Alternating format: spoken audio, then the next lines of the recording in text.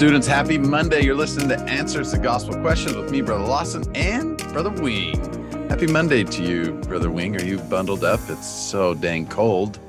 Yeah, I am, but I'm feeling good. And how are you, Brother Lawson? Anything exciting happen over the weekend? Oh, the Chiefs, they're going to the Super Bowl. That was exciting.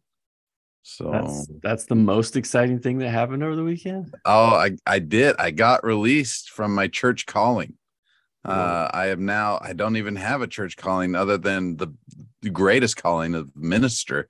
But I was the bishop for 5 years, 2 weeks, and 6 hours. And then I got released.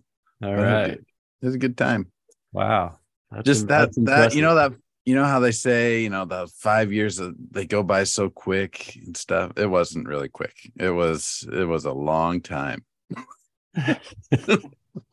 And a lot was done. Yeah. A lot was done. I had a great time being bishop, and I'm excited for the next guy to be the bishop. So right on. Hey, speaking of a long time, do you know how long Jesus fasted for in Matthew chapter 4? That was a long time. That was a long time. 40 days. 40 days. Fasting for 40 days. Can you imagine? I'm going a year without drinking soda, and that's pretty tough. But a year of fasting, no food for 40 days. I think one of the I think one of the biggest understatements in all of Scripture is found in Matthew chapter 4. And we're going to talk about Jesus fasting today, or Jesus fasting and then what came next. But one of the biggest understatements in all of Holy Writ comes in Matthew 4, verse 2.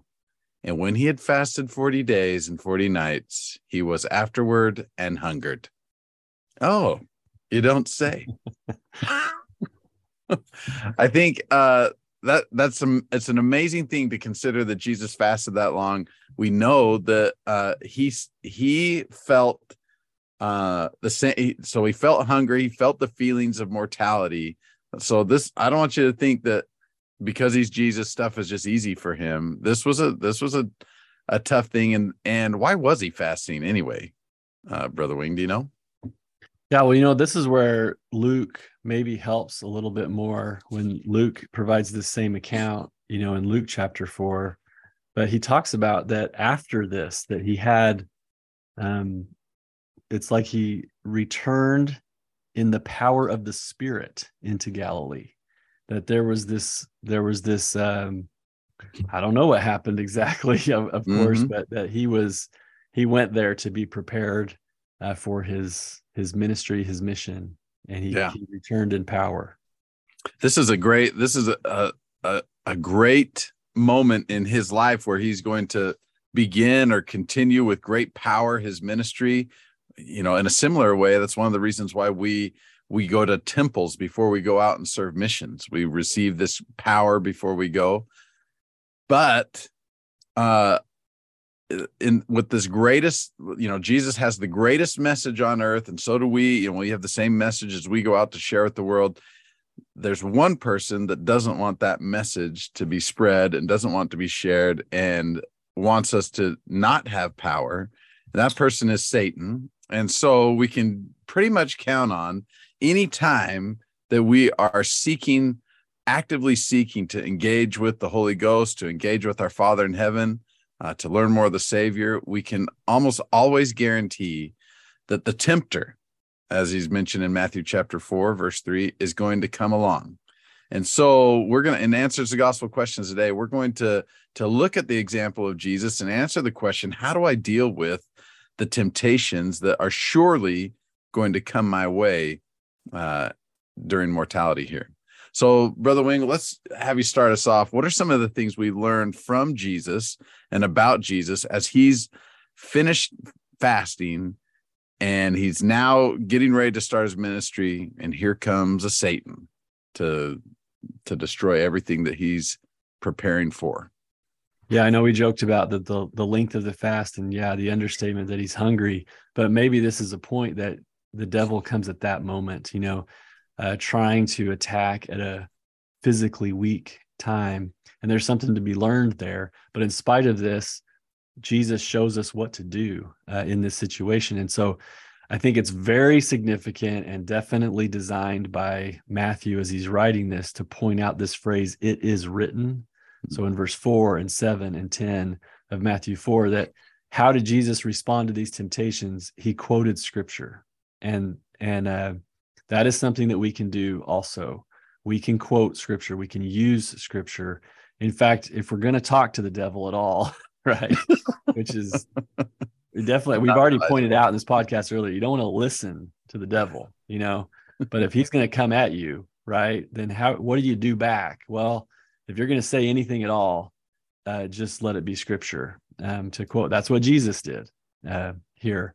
And so all of these statements, the 3 times that he's tempted here and the 3 responses that the Savior gives, these are all quotations from the book of Deuteronomy, which is maybe a lesson as well, like known as the law, and so he's just quoting the law to resist these temptations, and shows where his focus and his vision is, which is certainly another aspect of us resisting temptation, that you can see where Christ's thoughts and direction and where his mind is, right? Those are all things that are going to help us as we resist temptation. Yeah, I love that. I think that's a great tactic to overcome temptations of Satan. I love that Jesus shows that a very specific action that we can engage in quoting scriptures. Maybe students, some of you have a favorite hymn, or a primary song that you sing when those temptations come. Another thing I think that another example that the Savior set with us, we don't see clearly just in the King James Version, but if we look at the Joseph Smith translation, we learn something very significant, and that is that in the King James Version, it seems to indicate that Satan is taking Jesus around to all these different places. Hey, let's go. I'm going to take you and put you here, and then tempt you here. But for example, in Matthew chapter 4, verse 5, we see it says, "Then the devil take him up to the holy city and setteth him on the pinnacle of the temple." That seems really weird, right? Would Satan take Jesus? Would Jesus allow Satan to take him up to Jerusalem and put him in the temple? The Joseph Smith translation changes that, and there's a great lesson in here for us. "Then Jesus was taken up into the Holy Spirit and into the holy city, and the Spirit setteth him on the pinnacle of the temple." There's 2 things here. Number 1, wherever Satan is, Jesus doesn't want to be, so he leaves, and the Spirit is who he wants to hang out with. The second lesson is I'm going to go to the temple. If I'm being tempted, I'm going to go to a place where it's going to be really hard for Satan to tempt me. I'm going to go to the temple, and there I'm going to have an eternal perspective, and the temporary temptations that come from the tempter, I'm not going to fall to. Yeah, these are really profound. And when we think about how this applies to us in our lives, this is the kind of stuff that happens with us all the time. I love, you mentioned the Joseph Smith translation. You even go further back to verse 1, where it kind of has an awkward phrase and says in the King James Version, he was led up of the Spirit into the wilderness to be tempted of the devil. That makes it sound like that was his motive. Right. Hey, I gotta go find the devil. Yeah. Gotta go get some temptations, so I'm going to go to the wilderness. The Joseph Smith translation says that he went to the wilderness to be with God. And then obviously, it doesn't take a real leap in logic to think that if someone's doing anything to go be with God, the devil wants to interfere with that. And so we can expect even that when we make decisions to be with God, there's going to be some opposition against that, but we don't need to be afraid of that opposition. We can, in fact, like Jesus did, prepare for it, be ready for it. And when that opposition comes, we'll just quote scripture and continue on course. I like how the Doctrine and Covenants says it, that, Jesus suffered temptations, but gave no heed to them. No attention, was given. He just, continue on your way with the word of God. And so these are things that we face, though, And I wanted to kind of mention, I think it's significant that these temptations that the devil makes, he starts them with if. Like there's this kind of, he wants to insert doubt immediately. Even the first one there, verse 3, if thou be the Son of God. Well, he is the Son of God, And so, but he's kind of like trying to cast doubt there. If thou be the Son of God, now you've got to prove it, right? And so command these stones to be made bread, like prove it to me. And, he's coming in this weekend time. He's talking about bread. He's hungry. Like this is for the devil's purposes, this is probably a great way to try to place an attack on him. But, the devil does the same thing with us when he throws out an if of something that's true, like if you want to be happy. Right.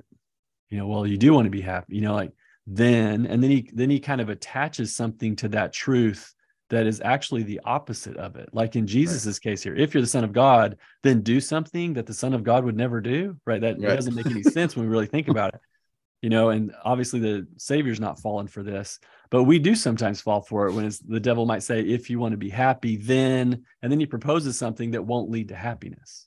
Right. But we need to stick with the word of God will cut through this deception to give us strength to pursue the right path that's going to lead to the best outcomes for us. Yeah.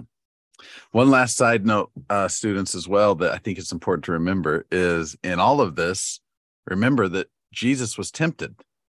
Now that might be a significant thought for some of you, like, oh, he was? Yeah, there's nothing wrong with being tempted.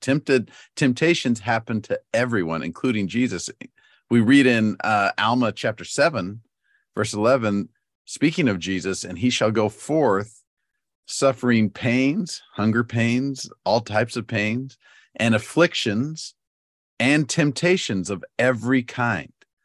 Those last three words are kind of interesting to consider. Of every kind. Jesus suffered temptations of every kind.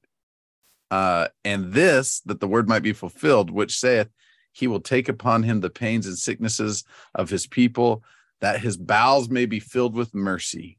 And so recognize that the Savior recognizes your temptations. He's felt them, every single one that you've had. Yeah, even that one. He's felt. And so he knows how to help you. His bowels are filled with mercy. He can succor or run to and assist you in your infirmities. All right. But just because you're tempted doesn't mean you're a terrible person. Even the Savior was tempted, and we know he was anything but terrible.